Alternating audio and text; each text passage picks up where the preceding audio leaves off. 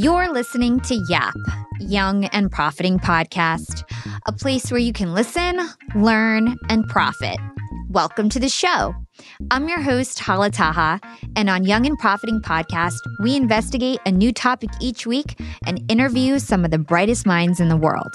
My goal is to turn their wisdom into actionable advice that you can use in your everyday life, no matter your age, profession, or industry. There's no fluff on this podcast, and that's on purpose. I'm here to uncover value from my guests by doing the proper research and asking the right questions. If you're new to the show, we've chatted with the likes of ex-FBI agents, real estate moguls, self-made billionaires, CEOs, and best-selling authors. Our subject matter ranges from enhancing productivity, how to gain influence, the art of entrepreneurship, and more. If you're smart and like to continually improve yourself, hit the subscribe button because you'll love it here at Young and Profiting Podcast. This week on YAP, we're chatting with Mark Bowden. Mark is a best-selling author, founder, and a world-leading human behavior and body language expert. He is credited with pioneering nonverbal analysis in human behavior where it pertains to influence and persuasion. His techniques have been used by high-caliber leaders like the Canadian Prime Minister, and he is the founder and president of TruthPlane, a communication training company. Mark uses his unique system of cutting-edge and effective nonverbal communication techniques to help people become more confident, collaborative, and credible in their communication. In today's episode, Mark and I will talk about his childhood and how his dyslexia brought him to his passion for human behavior. We'll learn the difference between influence and persuasion, how to understand other people's values from small talk, and we'll gain an understanding for what it's like to make a powerful first impression. If you want to learn how to better connect with others and communicate more effectively, you'll be fascinated by this conversation. Hi, Mark. Welcome to Young and Profiting Podcast. Hala, great to be here. Thanks for having me. I am super excited for this conversation. We've had many conversations on Clubhouse, but this is the first time we have a video one-on-one, and I just get to speak with you one-on-one. I'm super excited because you are known to be the pioneer of human behavior and body language related to influence and persuasion. So you are the guy that we have today. It's my favorite topic in the world, human behavior, so can't wait to dig into all of it. But first, we like to start off with childhoods. So I read and heard that you had dyslexia when you were younger, and it really troubled you. You know, you were pretty behind in terms of your level of reading and writing growing up. And I want to know how that impacted your confidence, how that impacted your self-esteem, and even how that shaped you later on as an adult with your career choices and things like that. Yeah, lovely. So yes, I'm dyslexic, and I've had it from being a little kid, but was not diagnosed in any way back then. So things could be a little bit tricky, as I'm sure others who are dyslexic may have appreciated themselves. Now, I did pretty well because I could find ways of getting around stuff and through stuff and under stuff and through the system, and others don't have that. It's not really luck. I mean, they just don't get to where I've got to through whatever methods. But anyway, yes, reading and writing was pretty hard for me. At the same time as, we were streamed in school into kind of sets of ability. And there would be areas like visual art where I was super able, and spoken language where I was very, very able.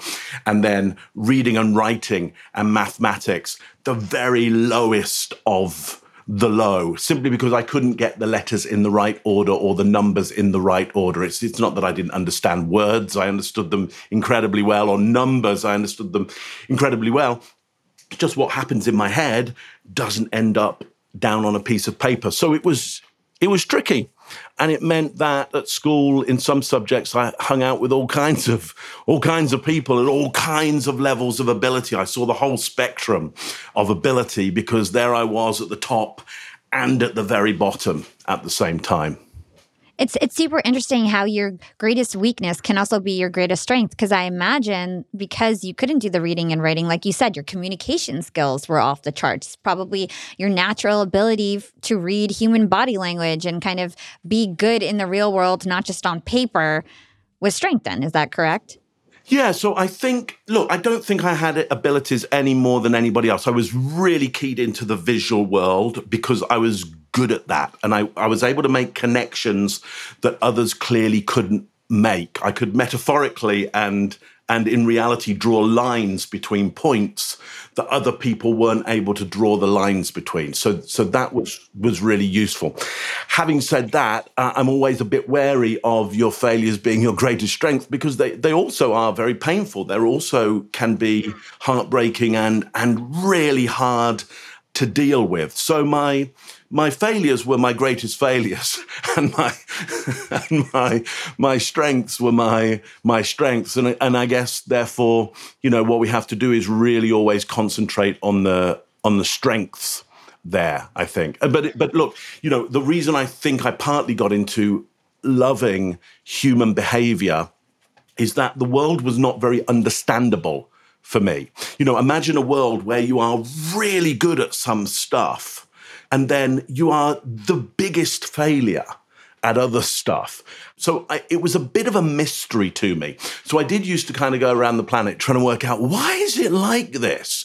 Why is it so bizarre that I can be in these two different points at the same time? What's going on here? So I think that's why I got into human behavior and psychology and influence and persuasion. Yeah, that's super interesting. I also read, or I can't remember if I read or heard it, but you were interested in marine biology, correct? And the study of animal behavior. So what was so interesting about that? Well, first of all, we used to, as a kid, we used to go on holiday a lot by the sea. I'm from the UK, from England specifically, was born there. And as you know, we're an island. So we're surrounded by sea. So it doesn't take you very long to travel before you get to the sea, and you start going, well, what's in the sea and what's over the sea, and it's an island nation. And so I was really interested in the sea, and just water moves in an incredible way, and stuff within water moves in an incredible way. We spend some of our time in water as human beings, and we're fascinated by water, but we generally live on the land. And so, we've got this body that is really adapted very, very well for kind of walking around and sitting around and doing stuff on land. And so when you hit the water and you see marine life, I think our mind can often go, wow, how is that like that? I mean, we've got mammals in the water, your dolphins, your whales, sea lions and stuff, which are descendant from ground-dwelling mammals. So this is, in terms of evolution, the fish got out of the sea, they became mammals, reptiles, and then mammals. And then some of the mammals went, I kind of like the sea. And they went back in again. And so you get these sea dogs, sea lions, sea cats. You get all of these things. It's like, what a weird adaptation. So I was, fascinated by how the movement of water instead of how we move on land or in air. And then in terms of your studies and your evolution to your career now, you got into the performing arts, correct? And you also studied art and how moving art can influence our human behavior. So talk to us about that. How did that set the foundation for your career later on?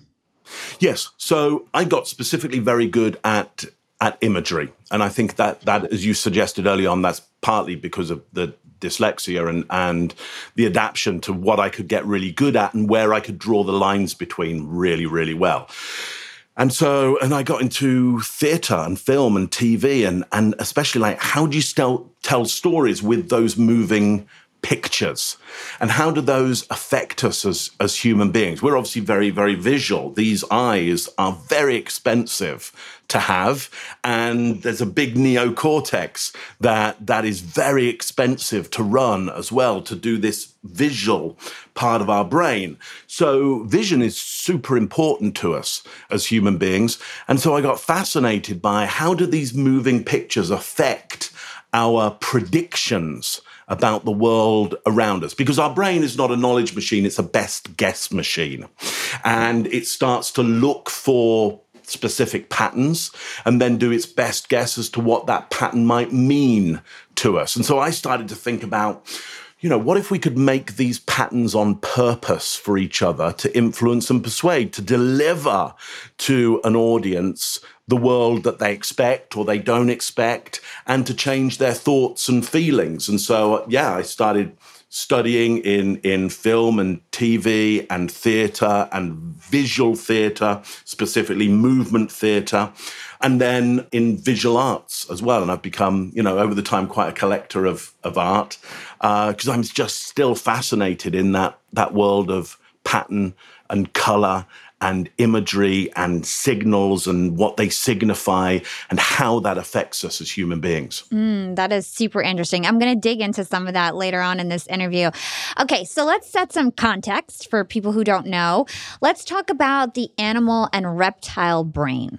Yeah, so look, we've got this brain, and in evolutionary terms, it's about 500 million years old. So we're going to take evolution as a given, by the way. 500 million years old, and the oldest part of it we can call the reptilian brain, or the most primitive brain. And that's now, some people call it the brainstem, the R complex. There's a whole bunch of names for it. All of them are potentially wrong because it's all one brain. This is just our way of best guessing at what is happening up here. So it's what we call a model, and all models are incorrect, that just some are more helpful than others. And the helpful way I like to think about the brain is you've got this primitive brain, this reptilian brain, 500 million years old. It's running your heartbeat, your breathing rate. It's the thing that causes you to shiver when you go into a cold shower. It's very difficult to control. You can countermeasure it if you know what stimulus is coming. So there's this reflex part of the brain. There's what we call the social mammalian brain. Some people call that the limbic system. I don't mind what you call it. Some people will call it the amygdala. Probably all of those are incorrect. Again, the important thing is the model helpful, which you've got this other kind of newer part of the brain, maybe about kind of 5.5 million years old. And that's running our social skills. It's trying to help us understand, is that person going to be a friend to us, part of our group for us? Are they going to be a good friend for life? Can we do commerce with them? Do they hold the same value system as us? So can we trust them? So there's that social mammalian part of the brain. And then you've got this super new part of the brain called the neocortex. That's why it's called the neocortex, new brain. And that's about 200,000 years old. It's the reason we can read and write and have such a dexterous language skill, and also quite a dexterous motor neuron skill in our fingers as well. Like, a monkey has got a neocortex or a cortex, but it's not as big as ours, and it's not as complex as ours, and so therefore it's never going to play Chopin. Okay, it's just not going to be able to do that. Never going to do it. Can accidentally hammer out a few keys, but it's never going to do that. So, yeah, we've got these three parts of the brain. Some people call it the triune brain system. Again, it's not actually how your brain is. It's a model of it. It's all one brain, okay? Anyway, I hope that helps, Hala. That really helps. It's super interesting to think that we have different parts of our brains that evolved at different times, and we've got to deal with all of that at the same time. And a lot of it we don't have any control over. So I think that is super interesting. So you are the pioneer of influence and persuasion, and a lot of people bucket those two things together. They think influence and persuasion are the same. Talk to us about why they're different. Like, what are the definitions of those two words? Yeah, so let's go to the definitions of them. Influence, I think it's medieval Latin, has kind of French Latin derivation to it, or etymology. So influence means in flow, to be in the river with. So when you want to influence somebody, first of all, you need to get into their river. You need to work out where they're already going, and join them, join the patterns, understand the patterns. So one of the first keys of influence for me is, can you be influenced by them? Can you, if you want to influence them, can they influence you? Can you join them? Can you be sympathetic? Can you be empathetic? Can you be emotionally empathetic and cognitively empathetic as well? So can you join in their feeling, and can you think about their feeling as well at the same time? So have some cognitive understanding. So that's influence. Can you get in the same space as them and really start to understand it, so that you could now start to lead where you're going. Start to produce behaviors and ideas that, because you're now part of a group, they might follow you because your behaviors seem useful to them, seem quite enjoyable, and they trust you now because you've been sympathetic and empathetic. Now, then there's persuasion. Now, persuasion, the etymology of that is to move hard. Yeah. And so in persuasion, so if we think about this metaphor of the river, so influence and persuasion is a river, and you get in the river with them, and you're floating down the lazy river with them, or you're swimming along hard with them, and you're in the same flow where that river is inevitably going for them because they're kind of in charge of the feeling at that point. Well, as you're going along and they start to trust you, you can start to go, there are confluences in the river. There are different directions we could take.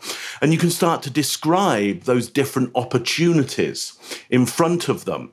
And as you describe those, you can kind of stack the deck. You can describe some as more valuable than others. You can evaluate the choices for them. And because they trust you and you've been along the journey so far with them, they'll trust your description. And sometimes they might ask you, well, what do you think I should do? Which way should we go? And they might even take your advice. Or you might even be able to go, look, we need to go this way. And they go, I trust you, Mark, let's do that. Okay? So that's influence and persuasion. They're two kind of different, I guess, tones or elements. And if you can get both together really, really well, you can help people get what they really need and not necessarily just what they want or think they should have. You can help them get what they really need and would be more beneficial for them. And sometimes you can help get what you really need out of them and the situation as well. And when both are aligned, then you've got a really good relationship, a good society, a good group, a good piece of commerce. Hope that explains that well enough for you, Hala. It does. It does. Okay, so let's talk about values, because I know that one of the first things that we need to do if we want to be good at influence and persuasion is to understand the other person's values. So talk to us about the methods that we can do that without being so obvious, because if we say, like, what are your values? It's super obvious what we're trying to do. Yeah. So how do we get around that? Well, and also if you say to somebody, hey, what are your values?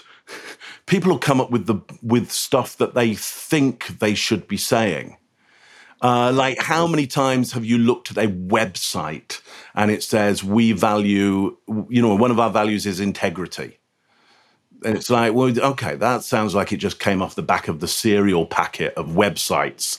And I'm not saying the person doesn't have integrity. It's just most people don't ever use the word integrity other than situations where they're trying to build a website and tell people that they can be trusted, or they're trying to, show themselves at that specific point that they're a good person. They're kind of signaling some kind of virtue. But in general conversation, they're not going, hey, I hope you saw how integrated I was, or did you see my integrity? Or I'm hoping that you understand my integrity. It's not language that we use. So we need people to tell us the language that they're using and the things that they're choosing for being the most important things in their world, in the world that they see, okay? And so we need kind of an interview technique that will, or some questioning that will elicit from them a hierarchy, a what is most important to you about, okay? So actually, Hala, let me try this with you, because I know you do a lot of these podcasts with all kinds of people, and thanks for having me on here. It's great to be here. What's most important for you about when you choose a guest to have on? What's most important for you? I like when somebody has a specific expertise on a topic. I don't want to have a conversation about everything, because then we're having a conversation about nothing. So I like a specific expertise. I like to make sure that they have lots of material, lots of opinions on the matter. They've written a book. They've written multiple books. They've done speeches. They know their stuff, and I can really go deep. So that's what I look for. Yeah. Okay, so while you're doing that, I'm scribbling down notes here, and I'm scribbling down what you put most emphasis on. Yeah, because you said a lot of words there, all good words, but some words seem to have more value than others. And the words that seem to have more value was specific. Specific, the idea of specific.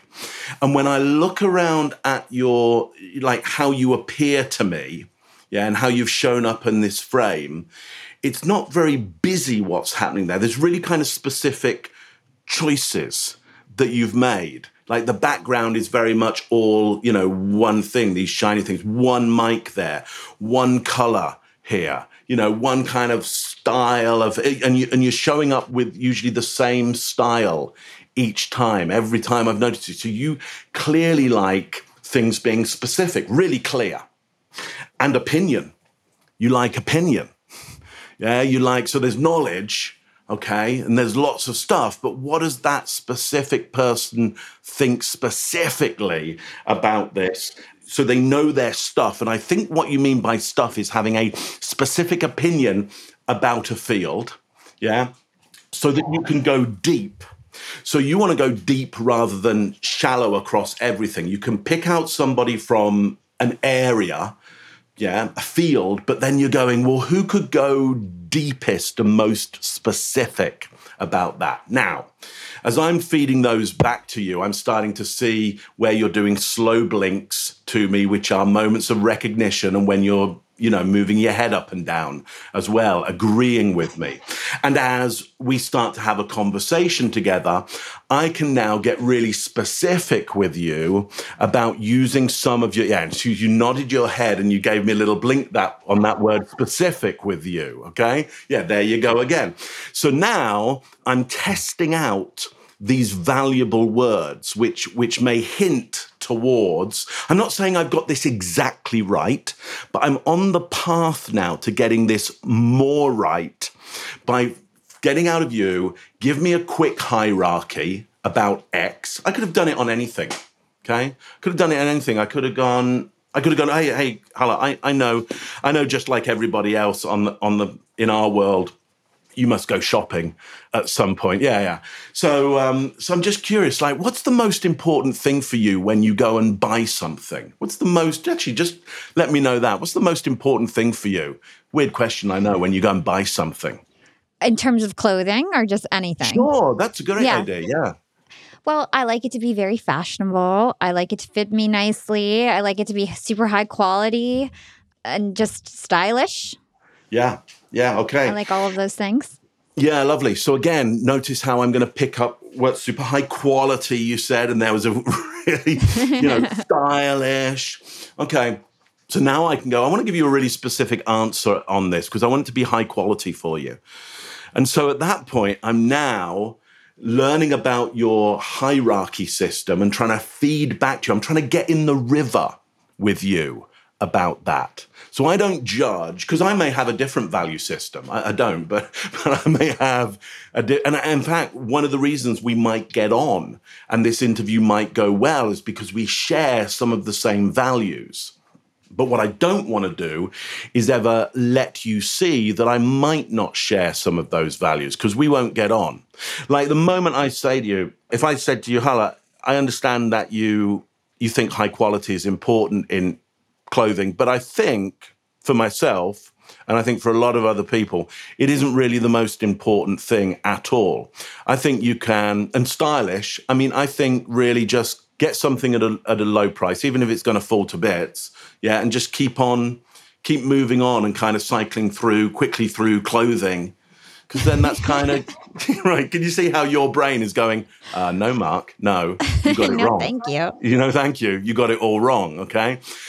And often it's the value system that causes people to have argument, and the value system that causes people to get on. And so I can purposely interview you for your value system, start to feed that back to you so we can get on better. Now, why would I want to get on better with you? Well, the answer to that is, well, why not? Why shouldn't we try and get on better than get on worse? And if I can get on better on purpose, why wouldn't I just do it on purpose? There's a lot of people out there that might go, hey, look, Mark, you're either going to get on or you're not going to get on, and you should be authentic. And I kind of go, no, I can get on purpose with people. I could try and get on with people who I instantly go, I think I'm going to get on with them. And I could purposely try and get along with them better, because that stops me missing great opportunities, I would say. What's up, Yap Fam? Being an entrepreneur and working remotely definitely has its perks. And I know a lot of you listening in are in the same boat as me. But do you really take advantage of being able to work from anywhere? I know I typically don't, but thankfully this past holiday, I finally decided to make use of my work flexibility for the first time ever. My boyfriend and I decided to pack up and leave to the West Coast to spend an entire month working from home in the sun. We got a super cute bungalow in Venice Beach with a fenced backyard. The change in scenery, the fresh air, and the slower pace helped me to inspire some really cool new ideas for my business. And honestly, I'm feeling really refreshed and ready to rock in 2024. And who helped me make these remote work dreams come true? It was Airbnb. And Airbnb has come in clutch for me time and time again. Whether it's finding the perfect Airbnb home for our 3-day annual executive team get-together, or booking a vacation where my extended family can fit all in one place, Airbnb always makes it a great experience. And you know me, I'm always thinking of my latest business venture, and I've been begging my boyfriend to start hosting our place on Airbnb. And finally, we're going to start. So many of my successful friends host on Airbnb, and it's such an amazing way to generate passive income. So to start, we have a plan to start spending more time in Miami, and we'll be hosting our place to earn some extra money when we're back on the East Coast. 2024 goals, and I'll keep you updated. A lot of people don't realize that they might have an Airbnb right under their own noses. I was pretty surprised myself. You can Airbnb your place or spare room even if you're out of town for just a few days or weeks. You could do what I did and work remotely somewhere else and Airbnb your place to fund your trip. Your home might be worth more than you think. Find out how much at airbnb.com/host. That's airbnb.com/host to find out how much your home is worth. Young and profiters, it's never been a better time to be an entrepreneur. With inspiration at our fingertips and powerful tools at our disposal, the possibilities are endless. And when it comes to tools that can truly make your business grow, there's one name that always stands out: Shopify. Shopify helps you sell at every stage of your business, from the launch your online shop stage to the real store with the door stage, and even the did we just hit a million orders stage? And if you're in that I need to sell more with less stage, Shopify Magic is your AI superpowered sidekick, ready to whip up captivating content that converts from blog posts to product descriptions. Not to mention, Shopify also is the home of the best converting checkouts in the game, 36% better than other leading commerce platforms. Shopify turns browsers into buyers. It's no wonder Shopify powers 10% of all e-commerce in the US. And you can sell whatever, whenever with Shopify. Push pleated pants with Shopify's in-person POS system, or monetize mindful meditation. I sell my LinkedIn Secrets Masterclass through Shopify, and they've made my life a breeze. It took a couple days to set up my store, and I just get to focus on what I do best, creating great content and marketing my product. So don't stress if you're new to this commerce thing. Shopify's extensive help resources are there to support your success every step of the way. And remember, whatever your stage, businesses that grow with Shopify. Sign up for a $1 per month trial period at shopify.com/profiting, and that's all lowercase. Again, go to shopify.com/profiting to start growing your business today. You can sign up for a $1 per month trial period at shopify.com/profiting.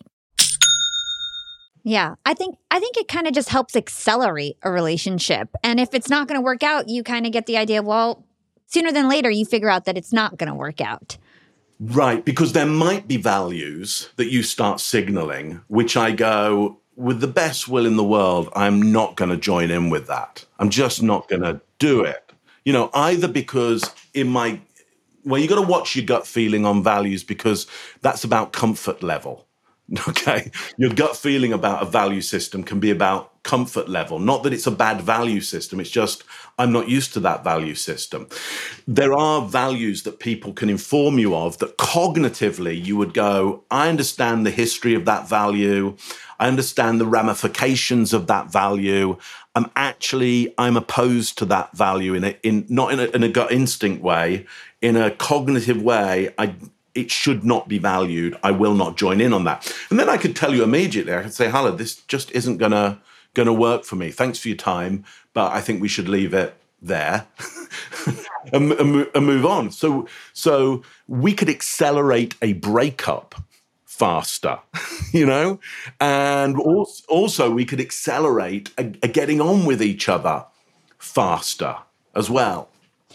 So let me just repeat this back to you, make sure that I understand it. When somebody's talking and you're trying to figure out their values, you can ask them questions about basically anything and start to pick up on the words that they emphasize and then use those words in conversations to show them that you align with their values. Yeah. So in the questioning, you need to be a little bit specific. I'm going to use that word on you. A little bit specific so you can go really deep with them on what for you is most important about. So you're looking for some kind of questioning that includes the idea of them delivering to you their hierarchy. What is most important? Because there are so many important things on the planet for them. What you want is the most important thing. Or you could go, what do you most enjoy? So if I want to find what part of their value system, I might go, in small talk, I might say, what did you do at the weekend? They might go, hey, I was hanging out with my family. Oh, great. What do you most enjoy about hanging out with your family? So the moment you do that, you're going to get their hierarchy system around being with family. Now, the presumption here is that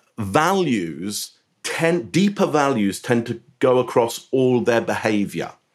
So what is within their value system for hanging out in their family is most likely in their value system for who they do business with, how they choose something they buy, how they do a whole bunch of stuff. The value system will be fairly consistent if you can get specific and deep enough with that. So you want a question that will elicit the most valuable, the most important, the most interesting. So, they're talking about a subject and you go, so I'm just curious, what's most interesting for you about that subject? And again, it's that idea of the most that will elicit some words of real value. I hope that makes sense. It does. But then how do you go and use that then? So you figure out their value. How do you go and use that to then influence them? What is your best tactics there? So first of all, you show acceptance when they're saying those words. Yeah, and there's lots of good nonverbal ways of showing acceptance. I will give them good eye contact. I'll gently smile. I'll be nodding my head. I'll even make little noises like, yeah, and give them positive noises when they're saying those words. Okay. And then I'll try and include some of those words or ideas when I'm talking to them. Again, I'm not trying to do it, I've been quite bold with you because we're trying to demonstrate this, okay? But it's usually going to be so subtle, they just aren't going to notice. And even if they did notice, it's too nice for them to get upset about it. It's just too, because you can even tell somebody what you're doing, and part of the brain takes it in and part of the brain just goes, I don't care if I'm being influenced and persuaded here. It just feels too good.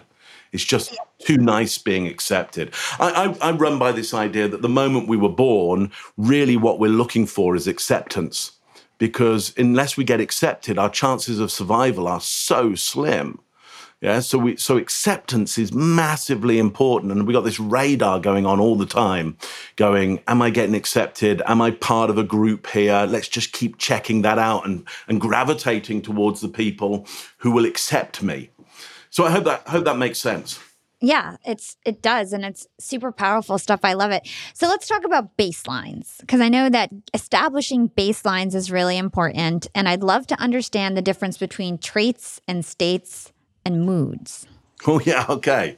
So look, we could say about you, Hala, that we could, see certain traits about you. So there would be a trait. Let's look at your speech patterns, and there's some traits in your speech patterns or accent that kind of suggest to me, you from like near New York somewhere, or Correct. is that right? New Jersey. Okay. Mm-hmm. New Jersey, I thought so, because there's some traits in your speech that tell me, because of how sometimes you're dropping some sounds, which gives it a really lovely feel to it that instantly makes me go, oh, I think that's New Jersey.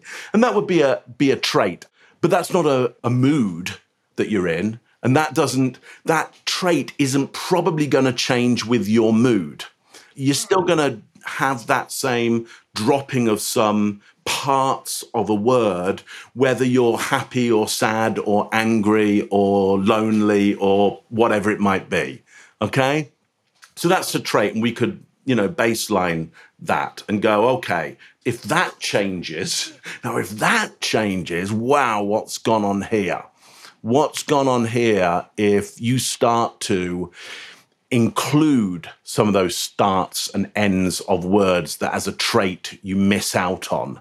That for me, I would go, what's going on here? Why is that happening? That's unusual. Like I might be more serious or mad or something like that. Okay, so you just gave me a clue there. You've kind of gone, hey, Mark, if I start being a little more proper, I'm probably serious now, or I'm getting angry. Yeah.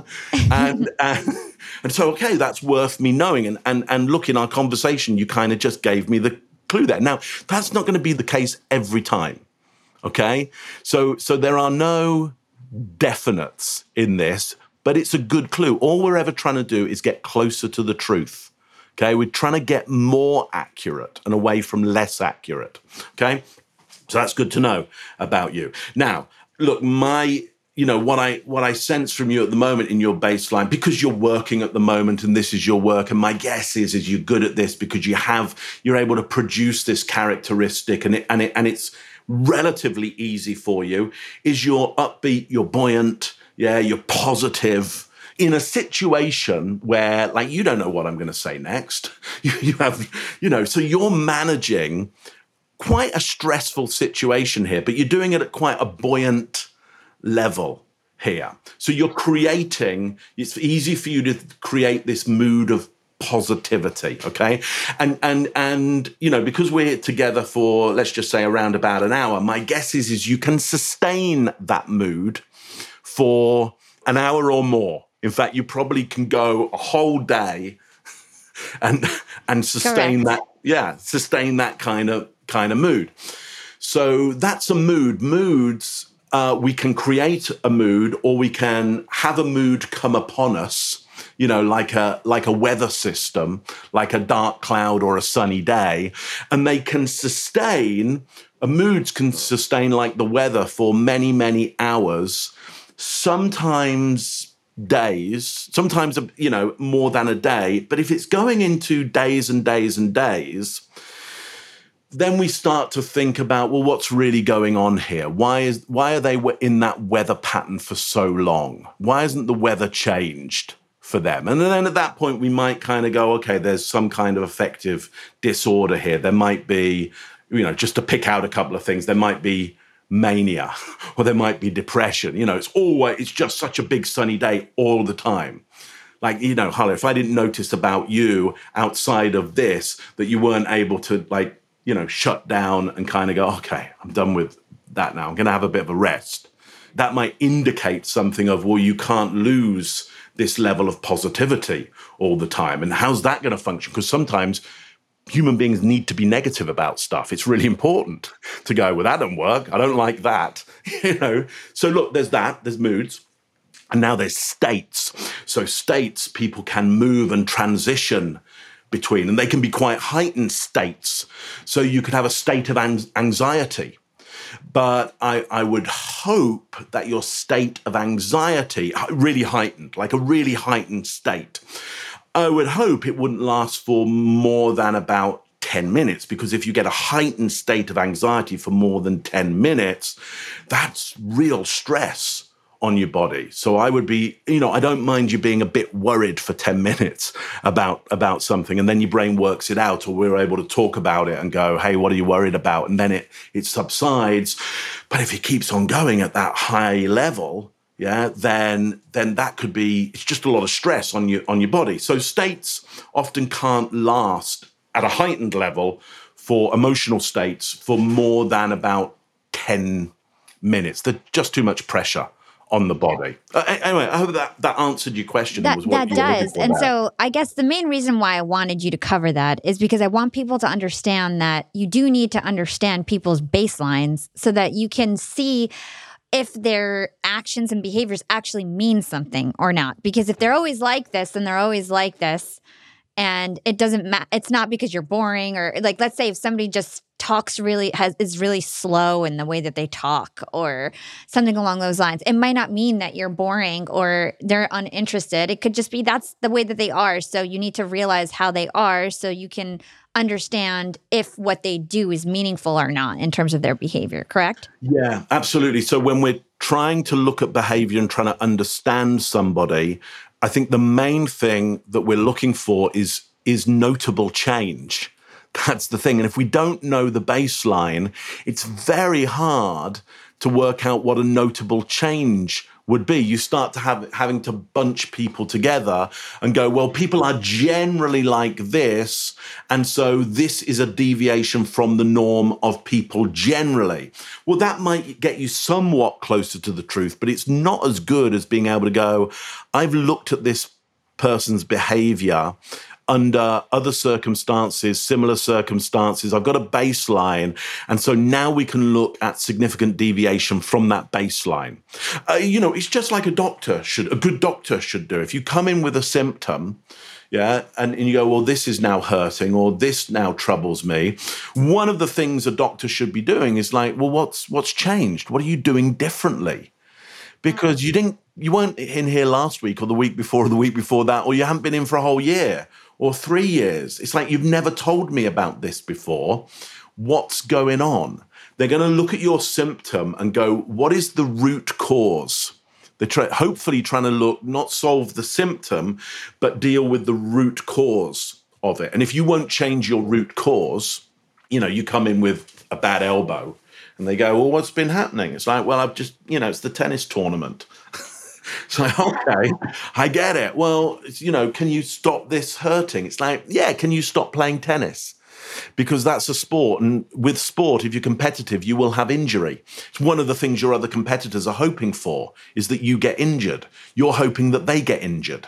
Okay, it's one of the things. Yeah, you're hoping to be a better player, and you're hoping that their body can't take that level for as long as you can, so their body gives out. So then the doctor can go, okay, well, I can give you a painkiller, but if you don't stop playing tennis or learn to play it differently, if you don't change your behavior, there's not much I can do. The root cause, I can't stop the root cause, only you can. Anyway, again, I hope that makes sense to you. It does make sense. So let's pivot. Let's talk about first impressions. And I'm going to tell you something that's personal to me. Use this time to my advantage. So I run a very successful company. I have 68 employees. I run a marketing and podcast agency. I have a #1 podcast. When I meet new people, I feel like I don't get respect until I tell them what I've accomplished. And most people see me, I'm very feminine, I'm petite, I'm nice, I'm friendly. And I don't want to change that about myself. I don't want to change any of those things. I feel like it also works to my advantage. And I'm wondering, how do I come across as powerful and demanding of respect without having to say like, hey, this is everything I've accomplished, even though you probably think I work at the mall or something when you see me. Right. Okay. Well, look, their brain is a best guess machine. Okay. And what it's doing is seeing the visual impact that you have, and the brain is going, what is my best guess as to how I should perform around this other human being? Where do I rank with them? Am I ranked above or below? What do you think our relationship will be? Will we get on with each other. And so their brain starts doing a whole bunch of best guesses around this. Now, look, you are not isolated. You're not just a human being. You're a human being in the world around a whole bunch of culture in a certain period of time. And so is that other human being. So they're doing their best guess around that. Look, one of the things we could always do, and this won't work necessarily every time for you, but sending people information ahead of time. And I know this is not you just meeting somebody, but sending people information ahead of time helps them evaluate. So, at the far end of the spectrum, I could, if it were me, and I was getting the same kind of response. And remember, at one point, I was young like you. I was taller than you. I've always been taller than you, but I had hair as long as yours, which was odd for some of the worlds that I worked in. And so, some people who the information about me had got to them earlier would understand who they were dealing with, and some just wouldn't. And so they'd make mistakes. And and so partly I had to go, well, that's just going to happen because I'm not showing up as their expectation of what I really am. My outward presentation is not expected, and so it's a surprise to them. And they get really, you'd see moments of confusion, oh, you're the guy. Oh, sorry. Oh, I thought you were something else. So sending them the information ahead of time, here's who you're getting, okay? And then I guess, look, let me ask you this, Hala. Who do you want people to know that you are? Well, I guess it's just funny because I just know I'm really good at reading people, right? And I have a great online brand. So anybody who finds me online, they don't treat me like that, right? It's the people that I meet. Like yesterday, I was at a barbecue. I met a bunch of strangers. And when I'm like, oh, yeah, I run a company. I have 68 employees. They're like, really? Oh, wow. Like, you know what I mean? Like that's how they act. Like, oh, wow. And then they feel like, I can tell they're thinking, well, oh, I thought I was more successful than you. But, I could tell that that's kind of like the attitude. And then things change and they're really interested in what I do and they're really interested in me. So it's just funny. And I know that when I know myself. So in those situations, I'm always like, oh, what do you, because I want to tell them what I do because I want quickly to them to realize that like, hey, like I'm not just a cute girl that's here for no reason or you know what I mean? I want them to know right away so that they treat me with respect and they treat me how I deserve to be treated. Sure. So look, there is an element of this. There is another way that we could go with this, which is to say you are potentially a brilliant surprise for people. There's something about you that could show up at a barbecue and have that. Because it sounds from your description that very quick that you are not afraid or ashamed or quiet about going, here's who you got here. I do this. I'm successful at this. And as you said, and they very quickly go, oh, wow. And they changed their behavior around you. They changed their assessment. So I'd question this. What is more interesting that they would look across the room and go, oh yeah, there's a CEO of a very successful company, young CEO of a very successful company. I don't think I'll talk to that person. It doesn't really fit in with me. I'll do something else. And they were either for you or against you immediately, or actually they engage with you. They get this wonderful moment of surprise. They're good enough human beings that they can reestablish their idea of you, and they walk away from that going, you know what, the world is a very surprising place. The world is a really intriguing. Yeah, barbecue's interesting because you meet these people who you never expect are going to be what they are. Because look, the alternative is you wear a cap that says important CEO. and you change my style, or I feel like maybe if I wore a suit and I didn't wear makeup and I didn't do, but it's like that's not me. So I guess I got to just be me, and it is what it is. Well, look, I think that clearly one of the great things about you is that you are wonderfully surprising. to the world right now. In a decade's time or 20 years' time, or maybe even next year, people will look across the room at somebody like you and go, oh yeah, CEO of a company, undoubtedly. Easy to see. Easy to see. And now you won't be a surprise to people anymore. Well, let me ask you this. As a woman, I'm sure there's other women listening in. How do you take up space? I know that's really important. How do you take up space and be more powerful or seem more powerful than you are as a woman? Yeah, absolutely. So look, let me introduce you to the kind of the three circles that your gestures can be in. Okay. So there's what I call first circle, which is where something on your hands or your arms is always touching your body. So here I am in first circle. Okay. Now I'm going to go to second circle, which means that there's always space between my body and my limbs. Okay. There's always space there. Now, does one of me seem, I'm going to gesture in the same plane. So I'm, at navel height here. It's a very confident plane, and I'm in second circle here. Or I'm going to gesture in that same plane, and I'm in first circle right now because I've got no gap between here and here. Okay. Now, so he's got his arms folded directly over his stomach, no gap. Right. In first circle. And in second circle, there's a gap between my hands and my body, and even my elbows and my body, and then so. Hopefully you're seeing that one seems to have more power and more authority, the one that's in second circle, okay? Now I'm going to go to third circle, and you'll notice my hands leave the frame. Now, third circle is the arms lock out. This you'll often only see at big parties or rock and roll events or, big performances, okay? Now, again, do you feel and see the power that's in this? What I would suggest you do is use second circle just that little bit more, okay? That's all. Second circle just that little bit more, because you will use up more territory.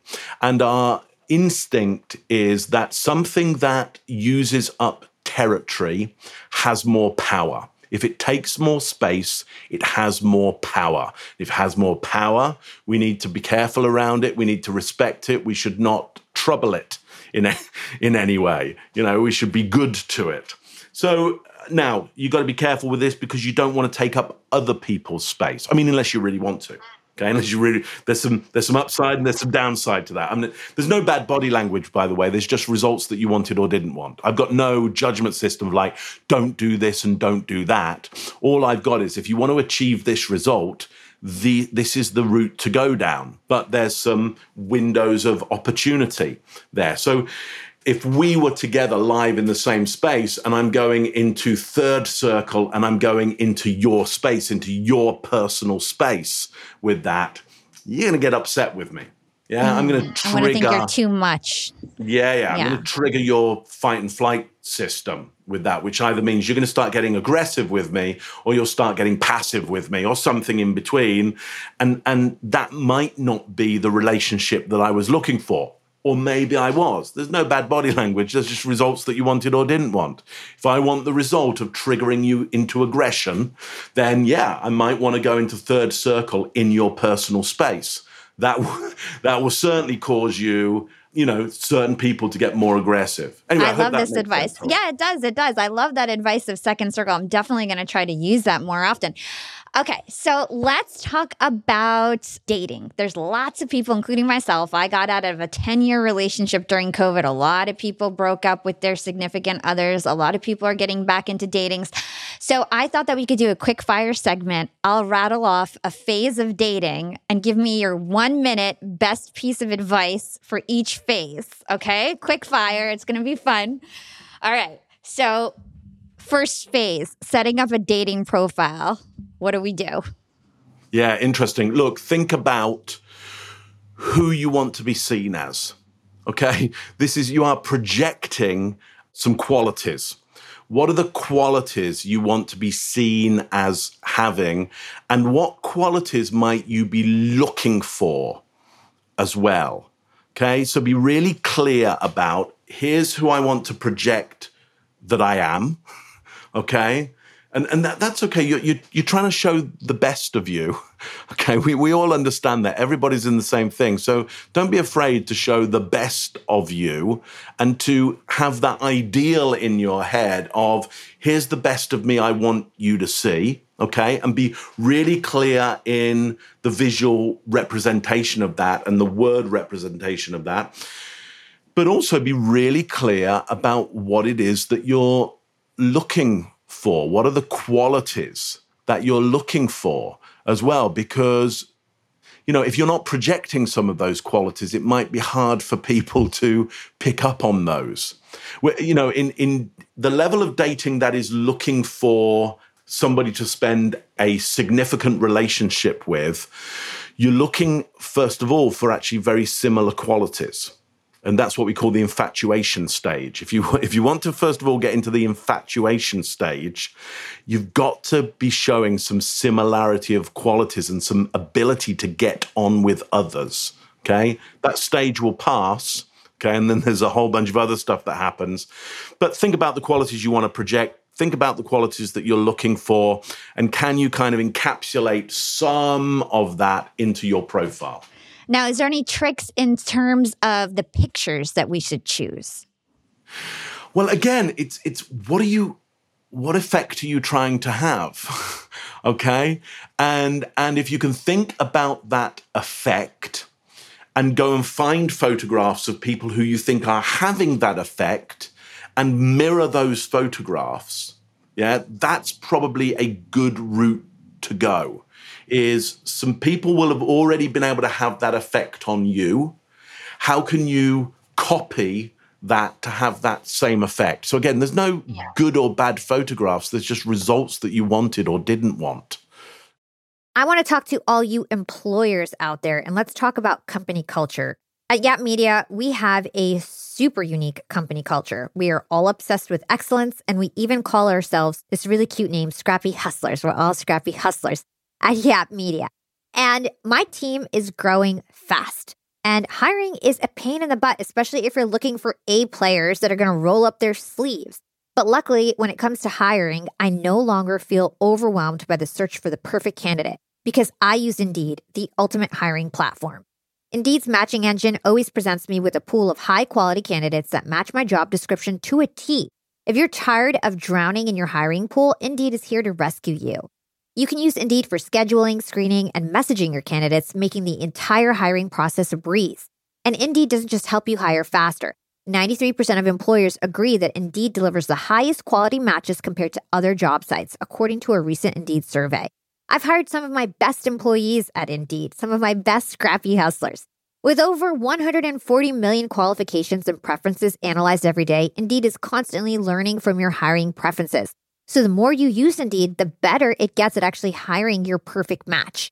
Join the ranks of more than 3.5 million businesses worldwide that have already chosen Indeed to hire great talent.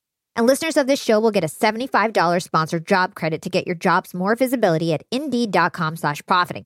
Just go to Indeed.com/profiting right now to support our show by saying you heard about Indeed on this podcast. Indeed.com/profiting. Terms and conditions apply. Need to hire? You need Indeed. Young and profiters, I've got a fun fact for you. Did you know that by 2030, over 85% of the jobs that will exist haven't even been invented yet? And that's why we need to acquire new skills and stay relevant and adaptable. By embracing lifelong learning, we can future-proof our careers and our businesses.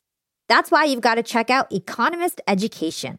Economist Education provides online executive education courses tailor-made for professionals just like us, crafted by The Economist's own editors and special experts. Economist Education courses are designed to sharpen your professional skills in key areas like data storytelling, critical thinking, sustainability, and so much more. I highly recommend checking out the Economist Education course, Business Writing and Storytelling. It's packed with valuable practical advice on how to inform and persuade through writing reports, social media, presentations, and beyond. The best part, these courses are online, flexible, and self-paced, lasting anywhere from 2 to 6 weeks. You're guided by expert tutors. You'll dive into a mix of videos, podcasts, texts, quizzes, and weekly assignments. Plus, you'll get a 3-month digital subscription to The Economist to support your learning journey. Economist Education provides access to online forums where you can network with peers around the globe. In a world where knowledge is power, Economist Education empowers you to lead the way. Economist Education is an incredible way to stay ahead in business. And I've got a special offer to get you started. Get 15% off any course, only available by going to my special URL, education.economist.com/profiting, and then enter the promo code profiting at registration. This offer ends on March 31st, so don't wait. For 15% off, go now to education.economist.com/profiting and use code profiting. Again, this ends on March 31st. If you want 15% off, you've got to go to education.economist.com/profiting and use promo code profiting at registration. And I would say you want to look like yourself, because nothing's worse than going on a date and the person doesn't even look like their photos or doesn't represent what their photos said. So I think you do want to have some level of, it could be your best photos, but I think some level of accuracy. And then for me, if you're not writing anything about yourself on your profile, you are swiped away, so to speak. So here's what you're trying to avoid by accuracy is what you're speaking to there is disappointment.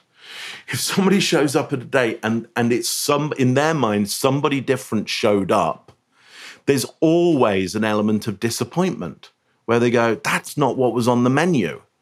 Yeah. And that might be an awful, metaphor to use, but ultimately that's the way the brain works. It saw a menu. It says, here's the opportunity. Okay.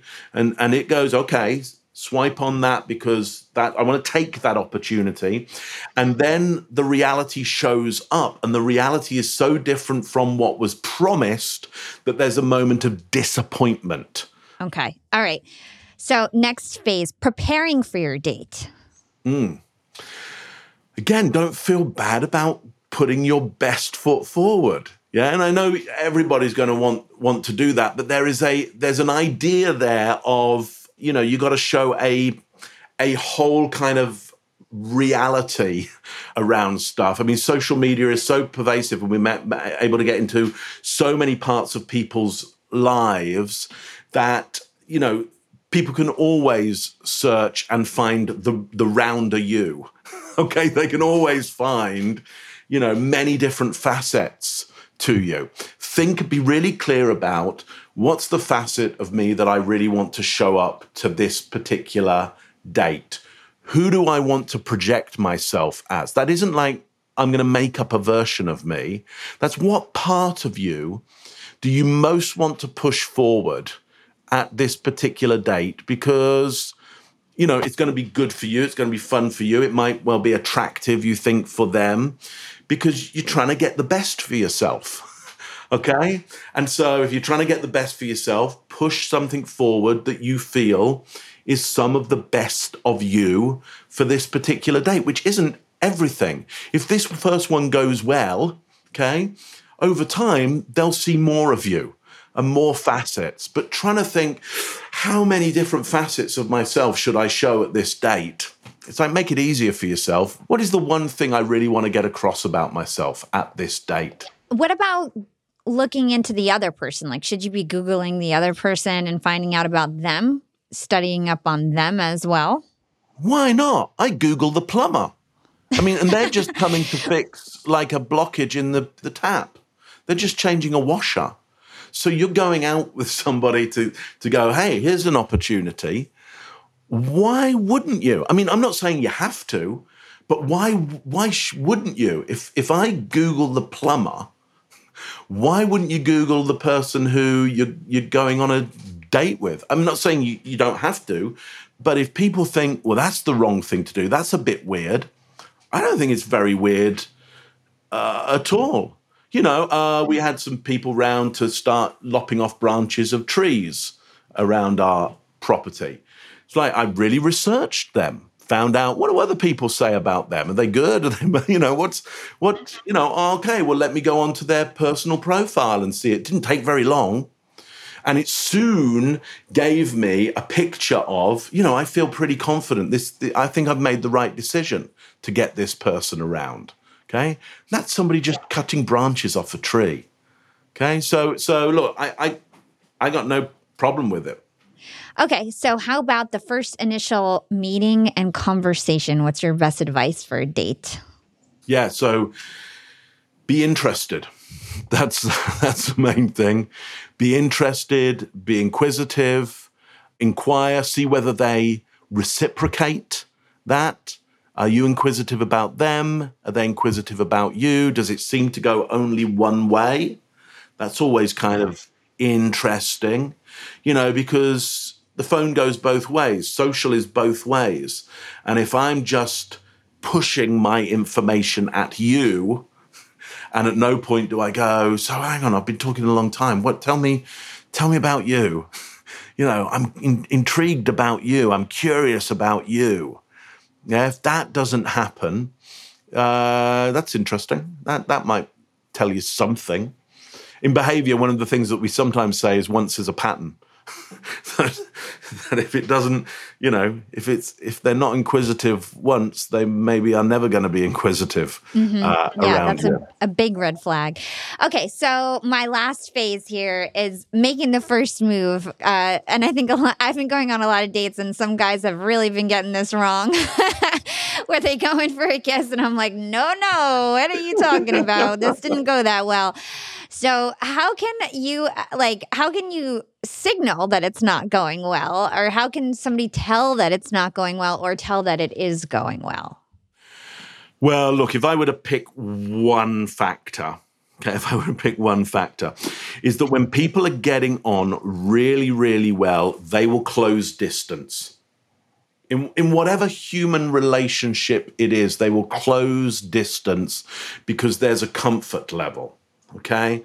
So, if we were out together, whether it was social or business, okay, I would be looking for, are we going into spaces which have space and yet we're closing distance? Like you're coming towards me or I'm coming towards you and you're not backing off further. Like if we started off in the middle of the bar and I keep moving forward and by the end of it, we're all the other side of it. It's like, oh, okay, well, this isn't, Now, the key around this is often you can end up going with somebody into an environment with a lot of people in where closed space is going to be the norm. It's rather like taking them to an elevator and going, oh, I think this is going well. It's like, yeah, but you were in an elevator. So that's the norm in an elevator. So what happens when you move into a bigger space? Are they still closing distance on you? Look, there are a whole bunch of factors, but if you are not feeling a closing of space, then there's more work to be done.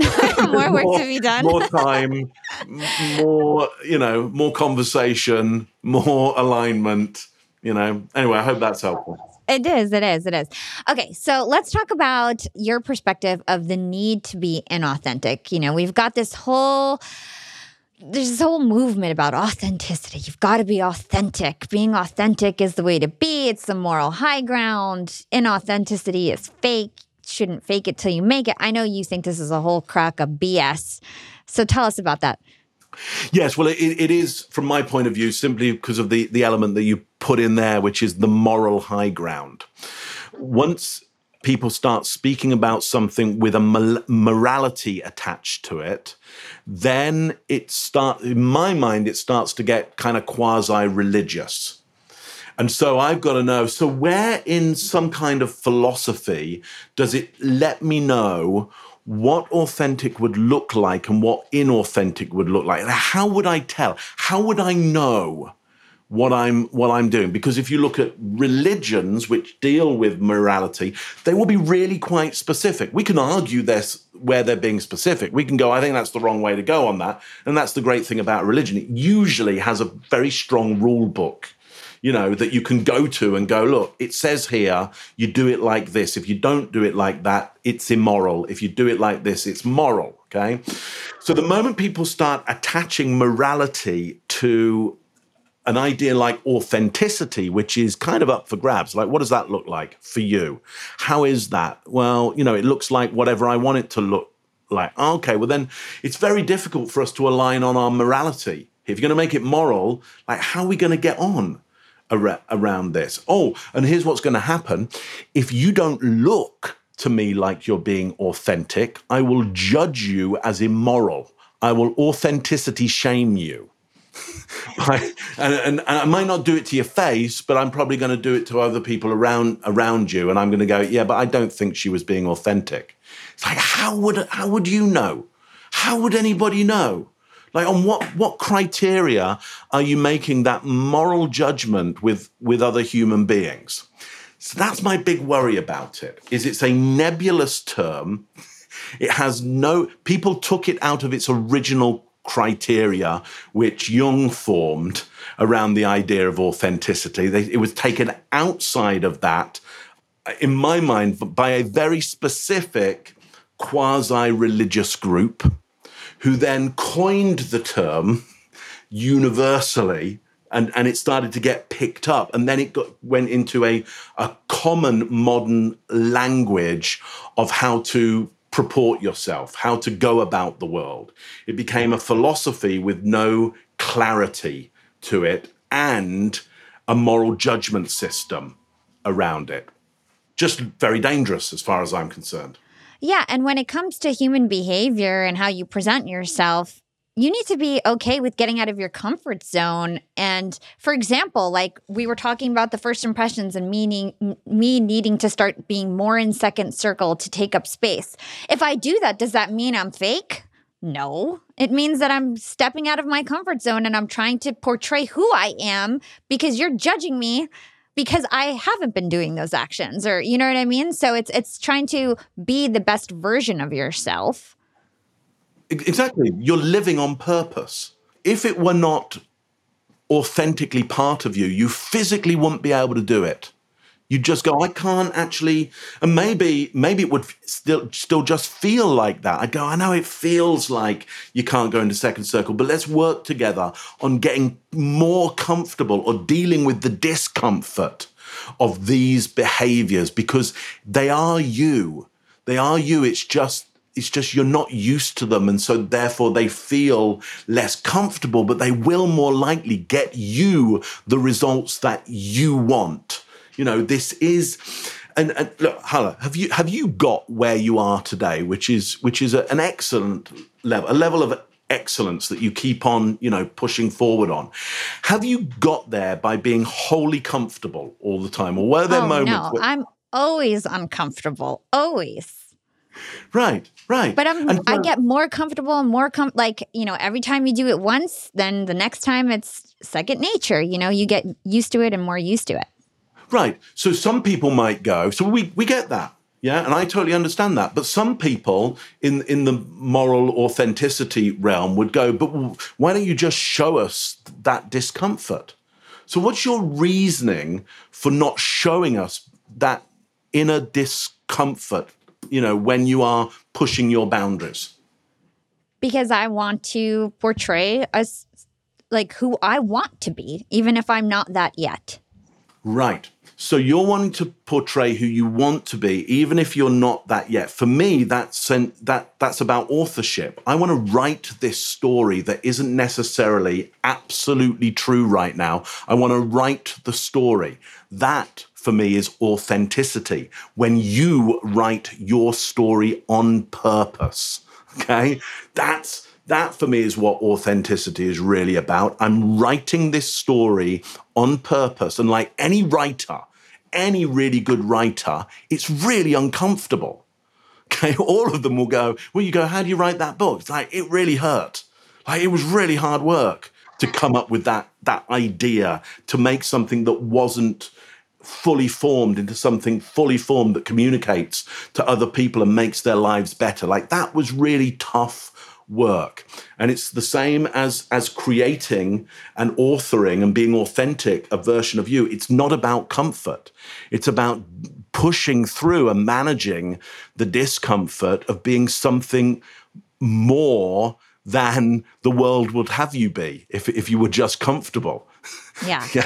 So my last question to you before we start to wind down, because I know we're way over time, and thank you so much for your time, is you did mention storytelling. And I heard you in an interview and you said something really powerful. You said that the truth and the facts are not the same. And I really resonated with this because I think I'm a great storyteller, especially when I go on these podcast interviews. And sometimes I'll embellish stories, not because I want to lie, but because I'm trying to get the emphasis of the story across and connect with the audience. So talk to us about why facts and the truth are actually not the same and what a great storyteller is. Yeah.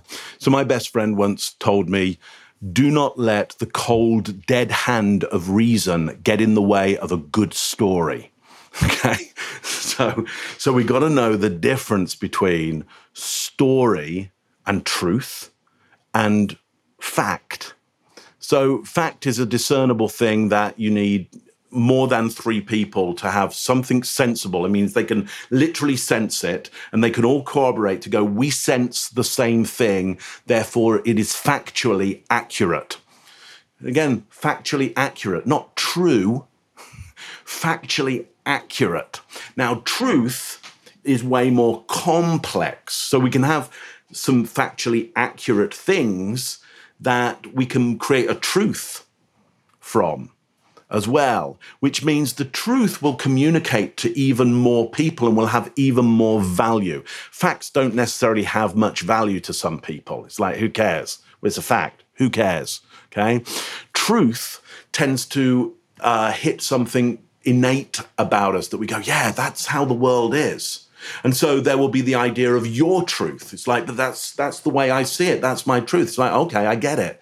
Doesn't mean it's factually accurate at all. Don't mix the two things up. Don't get them confused. I'm totally happy for you to go, look, that's the truth as I see it. Okay. But you can't do like, that's the fact as I see it. Well, who else sees that fact? Can we, if you can get me more than 3 people, like now we're somewhat getting towards a fact, which isn't necessarily the truth. And when it comes to good storytelling, exaggeration and repetition and rhythm and, humanity, all elements in a story that can help people understand the truth of it. But facts don't need to be any part of that. They don't need to be. They could be, but they don't have to be.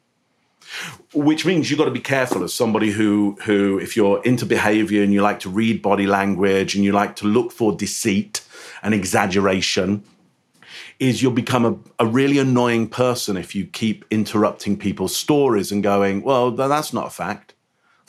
So it doesn't, well, no, obviously not. They're not being factual right now. They're telling you a story in order to have an effect and tell you the truth about the world that they see. And yes, they might use the word fact, but they probably don't have one. And now you got to decide whether you go, well, sorry, that isn't a fact, or whether you just let them tell the story that it's factual. Okay. And how important is it that you take them up, that their facts aren't facts? Okay. You got to understand your value system. What facts do you value most that you will never let be corrupted? And all other facts don't matter, just whatever. Anyway, I hope that makes that it does make sense. So the last question I ask all my guests on Young and Profiting podcast is, what is your secret to profiting in life? Wow, that's a super question. Just making a clear choice.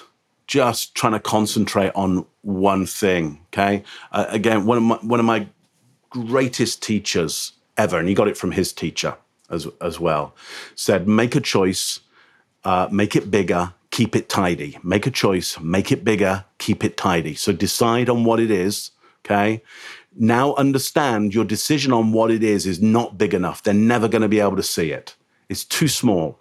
Okay, you've gone too small. Make that bigger now. Okay, so everybody can see it and it's really clear for you. Okay, now what's going to happen is you're going to go, oh, but if I added a bit of this and a bit of that and a bit of the other, more people would like it and it'd be prettier and nicer and more amazing or more delicate or, just might not look so bold and get attacked so much. Keep it tidy. Just make the choice and make it bigger. Keep it tidy. Don't add other stuff to it. Because if you get that clarity of communication about what it is to others and to yourself, you have more chance that you and other people will get it. Now, at the same time, there's a risk to that, by the way. Some people will get it more and they won't like it. So you're going to get more people who potentially like it because they can see it, and more people who dislike it so they can't. So I want to just quote another hero of mine, Banksy, the artist Banksy, who says, "They either love me or they hate me or they have no idea who I am." So I think that's an important adage as well. I love that. Those are great things. And where can our listeners go learn about you and everything that you do? Yeah, just find me at truthplane.com, TRUTHPLANE, truthplane.com, or Google Mark Bowden, and up I'll come for you. Amazing. I'll put all his links in the show notes. Thank you so much, Mark. This was an awesome conversation. I could talk to you for hours. I feel like we have a whole other sales conversation to have later in the year. I'm just, so happy to have you as a friend and a collaborator. And thank you again for coming on the podcast. It was wonderful. Thank you. My pleasure. Great to be with you. I'll come back to talk to you and the audience anytime. Thank you. Well, that was one for the books. I am so glad that Mark was here to share his thoughts on human behavior and body language. And for those that listen to the show quite often, you know that this is one of my favorite topics. So for me, this was a super interesting conversation. Mark taught us the difference between influence and persuasion. Influence means to get into the flow with. It's really all about empathy. If you want to influence someone, what you need to do is ask yourself, can they influence me? And am I thinking of their feelings? From there, you can move on to persuasion. In order to influence or persuade someone, we have to understand their values. I personally value when conversations are specific and when people have strong opinions. I want to go deep rather than shallow. We have to be able to feed into someone's value system because it helps accelerate our relationship with them. It's best to ask questions that are going to elicit the interests and values of a person. From there, you can show acceptance by using visual cues like nodding or maintaining eye contact. We also talked about understanding baselines. This is really important. Our traits are things like our speech patterns and our inflection points. We all move in and out of various states, and our moods can be sustained for many hours or just a short amount of time. You need to understand people's baselines to understand what their behavior means. Some small things that people may do may be more meaningful than we realize. Mark also taught us the best way to take up space and command a room. I loved this tip. He talked about the first circle. This is when we're really closed up. Our limbs are touching our body and we're really small. We're not taking up much space in this first circle. While in the second circle position, there's a lot of room to gesture. There's a gap between our arms and our bodies. We seem more generally open. And then the third circle, that's when we are super open. Our arms are locked and spread out way far apart from our bodies. Mark suggested using the second circle more often to gain up territory. If we take up more space, we'll have more power. So keep this in mind next time you're in a meeting or next time you're in a social setting. Try to keep your arms away from your body and be more open and see how people react to you. Mark also said that we should not think of being inauthentic as being immoral. Being inauthentic is not the same as being immoral. It's kind of counterintuitive, but when it comes to human behavior, you need to know how to present yourself, and that's not wrong. Just because we want to be the best version of ourselves doesn't mean we're bad people. Stepping out of ourselves in a social setting takes courage, and it's portraying who we want to be, even if that's not necessarily who we are today. And to me, trying to find that courage is authentic, and that's how you grow. If you like this episode and you want to learn more about human behavior, go check out number 8, Hacking Human Behavior to Gain Influence with Chase Hughes. This is one of my most downloaded episodes, and it's a fan favorite. Here's a clip from my episode with Chase back in episode number 8. We have a lot of things going on at one time, and it's best to just master one thing at a time until it moves from the front of your brain, where you have to pay attention to it, to the back of your brain, to where it's kind of automatic. So like driving was really hard at first until you got good at it, and now you can kind of zone out on your way home from work. So it'll become unconscious, but I'd say the most important thing to being able to read people, and this is a skill that everyone needs. Like if you're in sales, you are in the human behavior business. If you're in business, you deal with human behavior on a regular basis. So being able to see this stuff and really understand what it means is so critical. I mean, even if it's 2/3 and not 90% of communication, like a lot of studies suggest, it's more than half of communication, and we almost deliberately ignore it. So I think once you're able to start seeing behavior, just watching it for its own sake and then learning more about it, the first thing that usually happens to people is that it's really depressing, because you will see suffering and insecurity and fear in every person that you meet. But in the end, suffering is like the universal law of human beings. Everyone is suffering. Everyone's going through something. Everyone is self-conscious. I've never met a non-self-conscious person. Again, if you liked this episode, go check out episode number 8, Hacking Human Behavior to Gain Influence with Chase Hughes. Thanks for listening to this episode of Young and Profiting Podcast with Mark Bowden. You guys can find me on Instagram at Yap with Hala or LinkedIn. Just search for my name. It's Hala Taha.